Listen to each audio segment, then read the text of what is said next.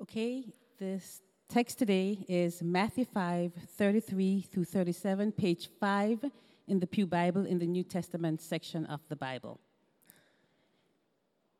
Good morning, or good afternoon. Again, you have heard that it was said to those of old, "You shall not swear falsely, but shall perform to the Lord what you have sworn." But I say to you, do not take an oath at all, either by heaven, for it is the throne of God, or by the earth, for it is his footstool, or by Jerusalem, for it is the city of the great King. And do not take an oath by your head, for you cannot make one hair white or black. Let what you say be simply yes or no. Anything more than this comes from evil. Let's take a moment to go to the Lord in prayer. Father, thank you that you are present here, even now, by your word, by your spirit. I pray that you would fill this place, God, that we would experience you, experience your goodness, experience your love, which you have poured out by giving us your Son. And it is in his name we pray. Amen. In the fall of 1989, Alexi Santana was welcomed by Princeton University as a freshman. The admissions committee found his life story extraordinary. Alexi Indris Santana was a self-taught orphan from the state of Utah. He grew up in his childhood basically on his own, living outdoors in the Grand Canyon, where he herded cattle, raised sheep, and then read philosophers. He ran in the Mojave Desert and trained for long-distance running.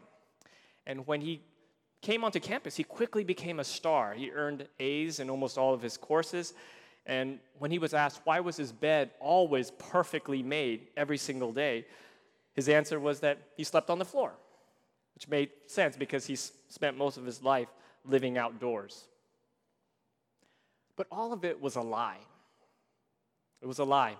18 months after he had entered Princeton, it was discovered that this student was really James Hogue, a 31-year-old who had actually spent time in prison for theft. And he was removed from Princeton in handcuffs. James Hogue lived a life full of lies. You got to stop and wonder, how many lies did he have to tell, did he have to concoct to get into Princeton on a scholarship? But if you think about it, we're not all that different from James Hogue. I read somewhere that the average person tells about 4 lies a day. So over a course of a year, that's 1,500 lies. We might recoil at the deception of James Hogue, but if we're honest, there's James Hogue in each one of us. Why would James Hogue go through all this trouble to create this persona, to pass himself off as something that he wasn't? Was he trying to save face? Was he trying to impress others? Maybe he was trying to look better than he actually was or feel better. Lying, however, is just sadly common in our day and age. One philosopher said, "The lie is a condition of life." And Mark Twain wrote, "A man is never more truthful than when he acknowledges himself a liar." And sadly, it's even common among professing Christians. Professing Christians are just as likely as non-Christians to lie on tax returns, to plagiarize, to exaggerate about a product, or to tell people what they want to hear. Lying might be common in our culture, in our age, might be even expected to get ahead, but as kingdom citizens, King Jesus calls us to a higher standard. In our passage today, we'll see that kingdom citizens speak truthfully because we always speak in the presence of our King. Kingdom citizens speak truthfully because we always speak in the presence of our King. If you're new here, we've been spending the past several months going through the book of Matthew in our sermon series, and we've slowed down a bit to go through the Sermon on the Mount. In the Sermon on the Mount, Jesus is instructing his disciples on how to live life in his kingdom. He has given us laws to obey, marching orders for his people. R.T. France writes about Jesus. He is the new Moses and the new Israel experiencing a new Exodus. He is one greater than Solomon, greater than Jonah, greater than the temple and its priesthood. In him, all that was central to Israel's life and calling as the people of God has reached its perfect embodiment.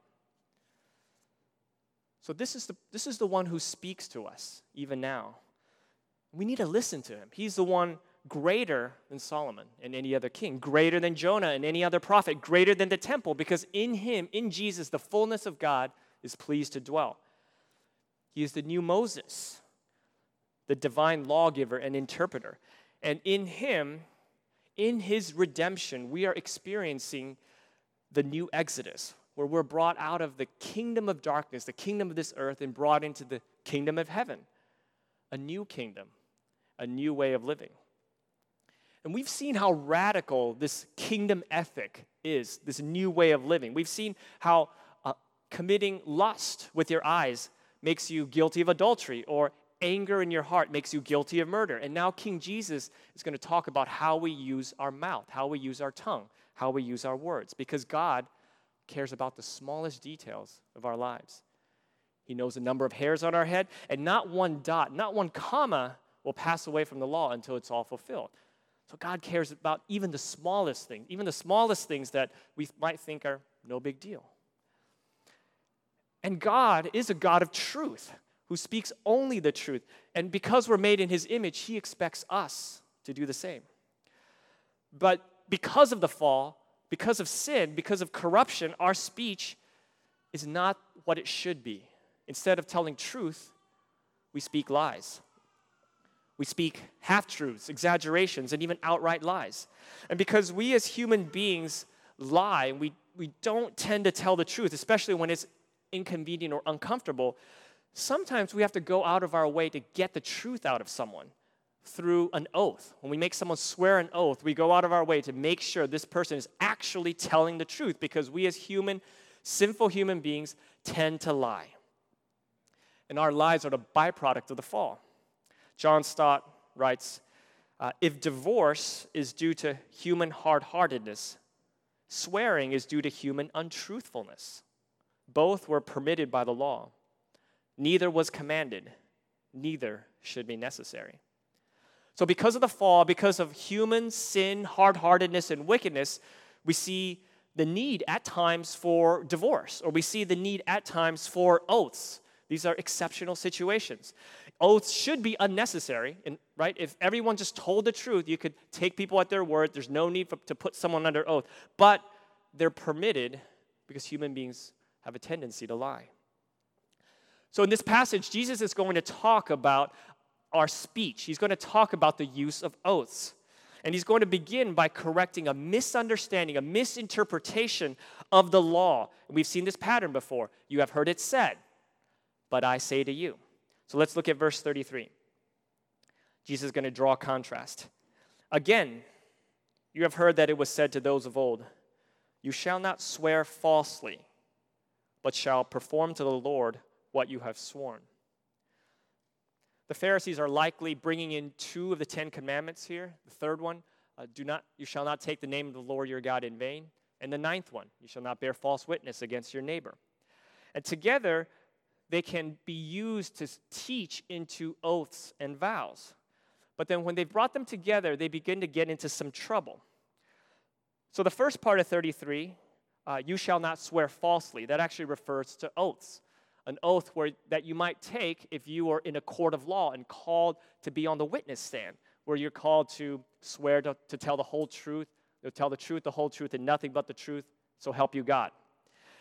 And when someone does that, if you were ever to be called upon to do that, you are pledging in a solemn and serious way to tell the truth, because the stakes are so high. Someone's life could be on the line. So an oath should never be taken lightly.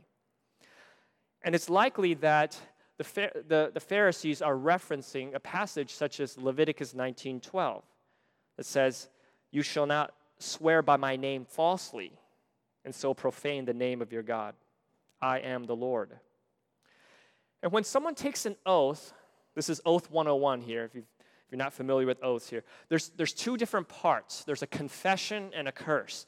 In the confession, we swear before God and others that we're telling the truth, and we're asking God to be our witness, to verify that what we say is actually true.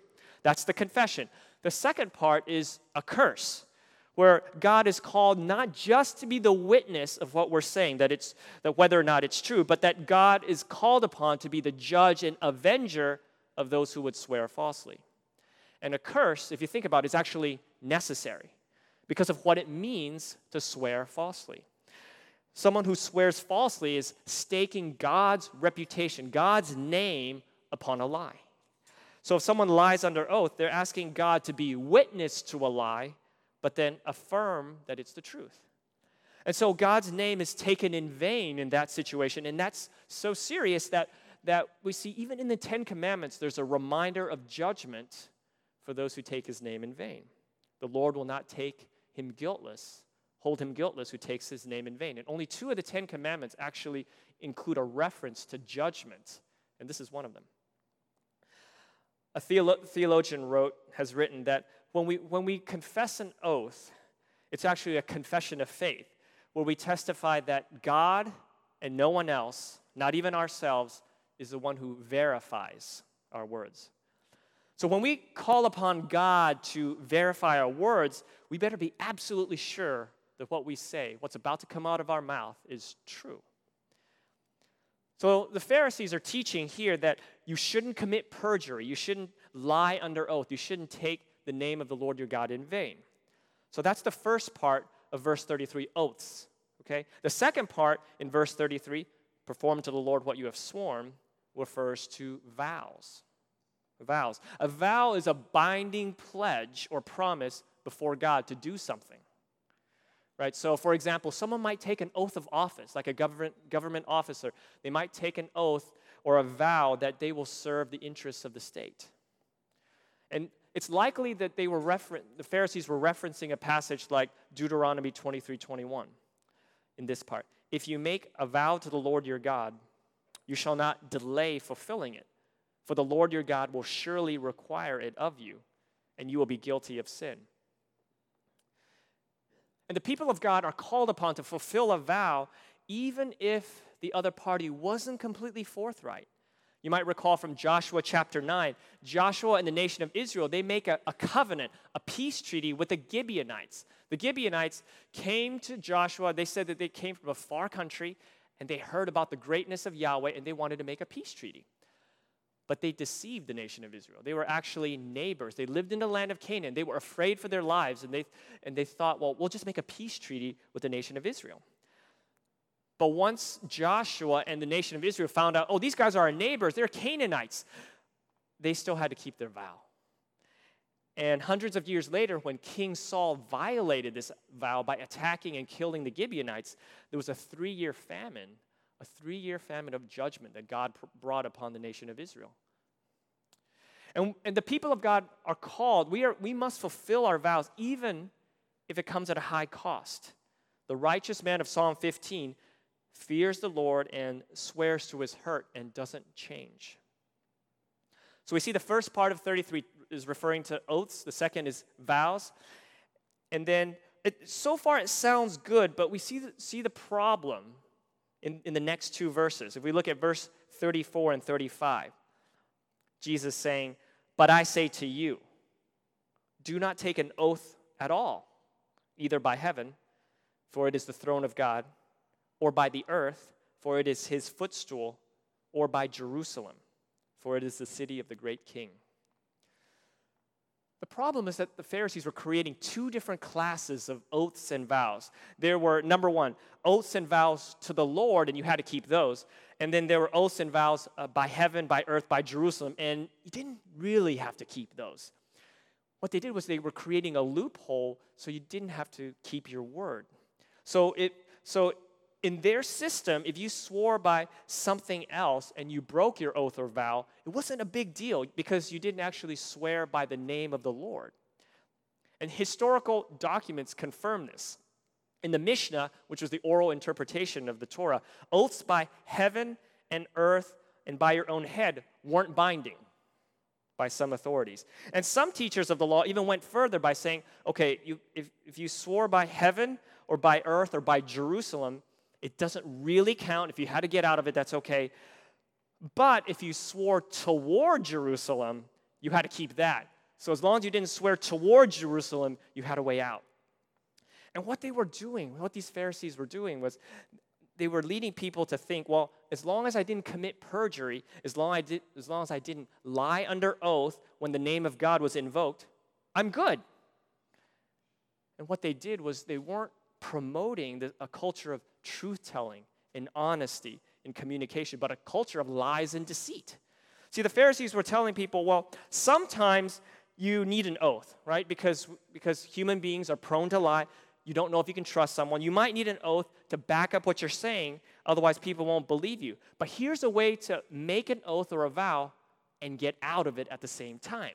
Here's a way to have your cake and eat it too. You can just swear by heaven, by earth, by Jerusalem, just not toward Jerusalem and not in God's name, and then you can break your word. And then you won't actually have violated the third commandment because the Lord's name wasn't invoked. It's a way to get out of keeping your word. And even children do this. I remember when I was a child, we would make promises. I promise this is the truth, or I promise to do something, but then there was a way, this is way back when, you could get out of it. If you crossed your fingers. Then it really didn't count. Now, kids, we all have different ways of getting out of something, right? And so this is what the Pharisees were promoting. And the Pharisees had it all backwards because they were missing the spirit of the law, and they failed to teach God's law faithfully. See, in His Word, God's Word's very clear. We're only supposed to take oaths or vows in the name of God. Deuteronomy 6:13, it is the Lord your God you shall fear. Him you shall serve, and by His name you shall swear. So the Pharisees changed the law by adding to it, by adding all these different categories. You could swear by heaven, by earth, by Jerusalem, all these other categories. But it's interesting that this isn't the point Jesus makes when He's correcting this misunderstanding of God's law. He doesn't say, wrong, you're only supposed to swear in the name of the Lord your God, which would have been true. He doesn't throw Deuteronomy 6:13 at the Pharisees. He actually gets right to the heart of the matter, the failure to love and worship and honor God through our speech. See, it's not just a failure of the law, it's a failure of our worship. See, everything we do and say and think is in the presence of our God. And that's why whether we eat or drink, whatever we do, we need to do all to the glory of God. So there's no such thing as oaths you need to keep and oaths you don't need to keep. And so Jesus warns us that we're just fooling ourselves, that if we swear by heaven or by earth or by Jerusalem, we're off the hook. And the reason is that God's created everything. God sustains everything. It all belongs to God anyways. So when you swear by heaven, it's God's heaven, His throne. When you swear by earth, it's actually God's earth, His footstool. And when you swear by Jerusalem, it's God's Jerusalem, the city of the great King. And that's the point that Jesus makes later on in Matthew 23:16, when He condemns the Pharisees for creating these loopholes in the law. He says, woe to you, blind guides, who say, well, if anyone swears by the temple, it is nothing. But if anyone swears by the gold of the temple, he is bound by his oath. You blind fools, for which is greater, the gold or the temple that has made the gold sacred? Whoever swears by the temple swears by it and by Him who dwells in it. And whoever swears by heaven swears by the throne of God and by Him who sits upon it. So there's no loophole. There's no loophole. We always speak in the presence of God, which means we must always speak truthfully. Martin Lloyd-Jones writes, but surely to tell a lie is as bad as perjury. For as Christians, we should always speak as in the presence of God. Everything we do is of tremendous importance. Everything in our lives and conversations is in His presence, and may indeed be the thing which will determine what others will think of Him. And Jesus goes on in verse 36, and do not take an oath by your own head, for you cannot make one hair white or black. Most of the people in Israel, people in the Middle East would have had black hair, and it would have turned white over time because of aging. And some people would have chosen to swear by their own head to add weight to it. And people do that by saying, well, I bet my life on it, or over my dead body, where you just insert something to just add more credibility, add more weight. But again, they're missing the point, because we do everything in the presence of God, and God has been eliminated from the equation. They've forgotten. People who do that forget that we are finite and we're sinful. We're not guaranteed another day, let alone another hour on this earth. So how could we possibly guarantee that something will or will not happen by our own strength or power or might? Instead, we ought to say, if the Lord wills, we will do this or that. Kingdom citizens speak truthfully because we always speak in the presence of our King. Before we go any further, I want to take a step back and take a closer look at verse 34, where Jesus says, do not take an oath at all. What does he mean by that? Does he mean that we should never take an oath or never take a vow? Some Christians throughout history have interpreted it that way. The Anabaptists in the 16th century and Quakers actually never take an oath. When they're in court, they don't take an oath in court. They don't take an oath of office. Is that the right interpretation of this passage? Well, when we're interpreting Scripture, there's two important things to consider. The first is the context, what's going on in and around the passage. And then the second is, what does all of Scripture have to say about a given topic? So the context that Jesus is speaking into here is careless oaths in everyday conversation. And we know that from verse 37. Verse 37 says, let what you say be simply yes or no. Anything more than that comes from evil. And during the time of the New Testament, and even in our culture, people like to throw around oaths and swear in just casual conversation.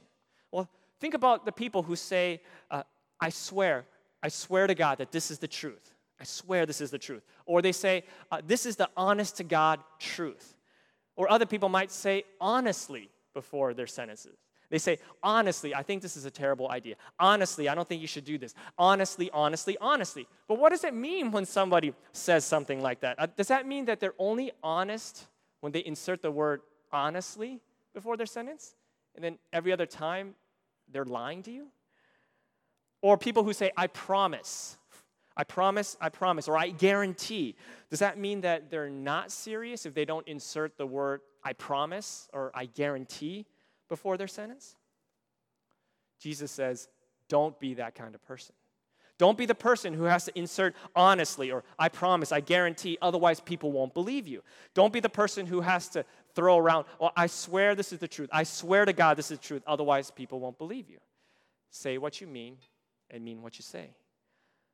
As Christians, we should be so well known for telling the truth that those things should be unnecessary. That oaths should really be unnecessary in our normal everyday conversation. So Jesus isn't forbidding all oaths. He's forbidding all unnecessary oaths. Because like we talked about earlier, there might be a time, like in a court of law or an oath of office, where someone might need to take an oath. They might be called upon by a higher authority to take an oath. So that's the context. Careless oaths in everyday conversation. But let's take a step back to look throughout Scripture, where we see at certain times and places an oath is actually good and necessary. Genesis 24, Abraham makes his servant swear an oath that he won't take a wife for his son Isaac from among the Canaanites. He makes his servant swear that he'll take a wife from among his own kindred, from among his own people. Jesus is put under oath by the high priest to testify whether or not he is the Christ, the Son of God. And Jesus, in that court of law, he answers under oath. And Paul actually uses oaths in key moments in his letters. In the introductory chapter of some of his letters, like Romans, Galatians, and Philippians, he uses the phrase, God is my witness. God is my witness. And he ends the book of 1 Thessalonians with, I put you under oath before the Lord to have this letter read to all the brothers. So we see Abraham, Jesus, Paul, but finally, God himself swears oaths. For example, in Hebrews 6:13, For when God made a promise to Abraham, since he had no one greater by whom to swear, he swore by himself, saying, surely I will bless you and multiply you. And this raises yet another interesting question. Why would God feel the need to swear an oath? Why would he need to vow? Why would he need to swear to do something? Well, is it because God isn't trustworthy? Is it because God is going to change his mind? Well, no. Well, God isn't a man that he should lie, not a son of man that he should change his mind. He did it for us, for his people, because we lack faith. We have sinful unbelief. So God, when he swore that oath to Abraham and to all who would believe in Christ by faith, when he swore the oath, he voluntarily came down to our level. He came down to our level to strengthen our faith and to affirm his dependability. The writer of Hebrews goes on, so when God desired to show more convincingly to the heirs of the promise the unchangeable character of his purpose, he guaranteed it with an oath, so that by two unchangeable things in which it is impossible for God to lie, we who have fled for refuge might have strong encouragement to hold fast to the hope set before us. So because we are weak in faith, because we are tempted towards unbelief, God came down to our level. He condescended and swore an oath, gave us a promise on top of the reality that it's impossible for God to lie, so that at the end of the day, we might have strong encouragement to hold fast to the hope set before us. So an oath, when it's done rightly, when it's done lawfully, soberly, and rarely, can actually be a good thing. It must be lawfully, so don't swear falsely and don't vow to do something sinful. It must be done soberly. When you swear an oath, you need to be absolutely sure it's the truth. And if you were to swear a vow, you need to have every intent and the ability to carry it out. Don't promise what you can't deliver. If you can't deliver, don't promise. And it must be rarely. See, the more frequently you swear an oath or more frequently you vow something, the more likely you are to violate it. And when it's done frequently, it actually dilutes its value. It loses its weightiness, its importance. So Jesus isn't forbidding all oaths or vows. He's forbidding unnecessary oaths. Because as God's people, we should be so known for telling the truth in our everyday conversation. It should be unthinkable that we would have to resort to an oath so that others would believe us. The goal is that we would be truth tellers in all of our speech with all the people around us.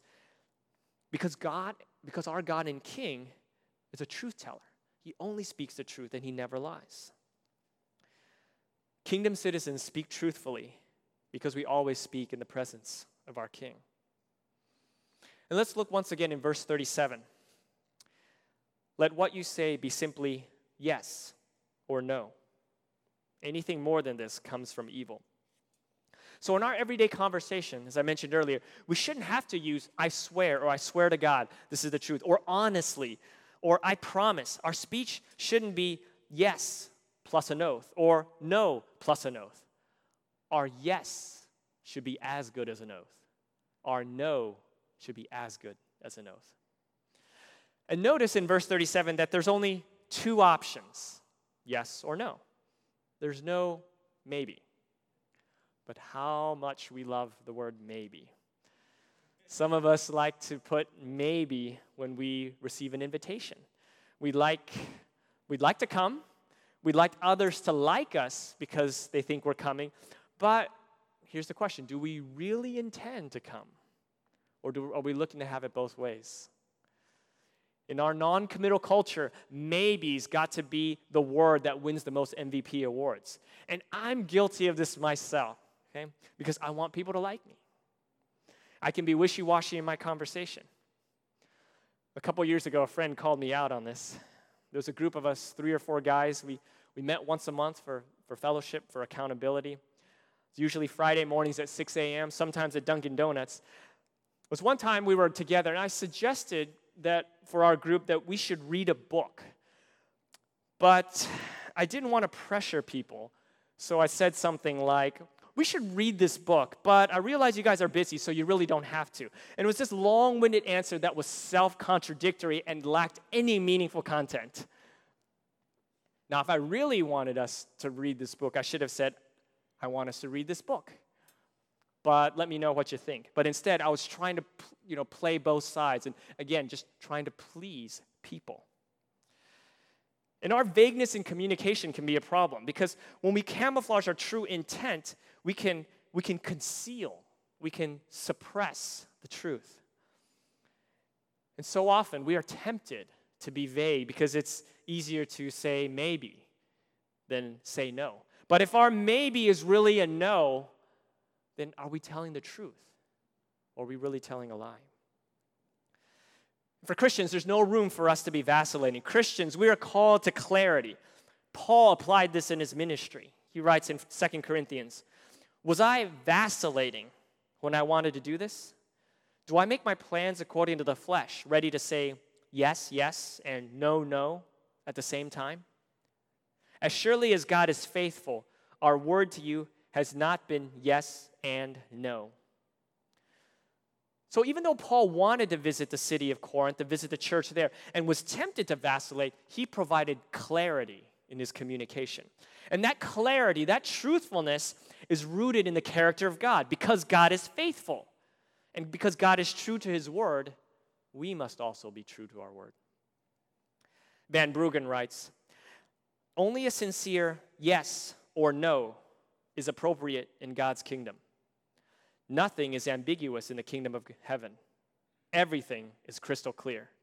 This means that we have to be upright in our contact with family and friends, and that we must be faithful to promises and honor them. Anything else comes from the evil one. So church, let us examine ourselves and examine how we speak, whether we speak out of love for God and others, or out of love for self. Let us examine, do we speak out of the fear of God or out of the fear of man? Can't have it both ways. We either honor God above man or we honor man above God. So let us choose this day whom we will serve with our speech. Do we speak in such a way that we honor God, or do we speak in such a way that we're trying to save face or impress others or feel better or make other people like us? And we may not even realize it at times. There's times we might even exaggerate, say how amazing or how wonderful something is, and we can throw around words so carelessly to make a point or to impress other people. Do we speak in the presence of God, knowing that we speak in the presence of God, or only in the presence of man? So where is the Lord calling you to speak the truth with clarity? Where are you tempted to be vague in your communication, to fudge the truth, or to simply tell other people what they want to hear? Day by day, week by week, can your words be trusted? Are your words reliable? If you say you're going to be at a certain place at a certain time, do you actually intend to be there at that time? And I realize there are exceptions. You can't plan for that accident on the freeway that delays you by half an hour.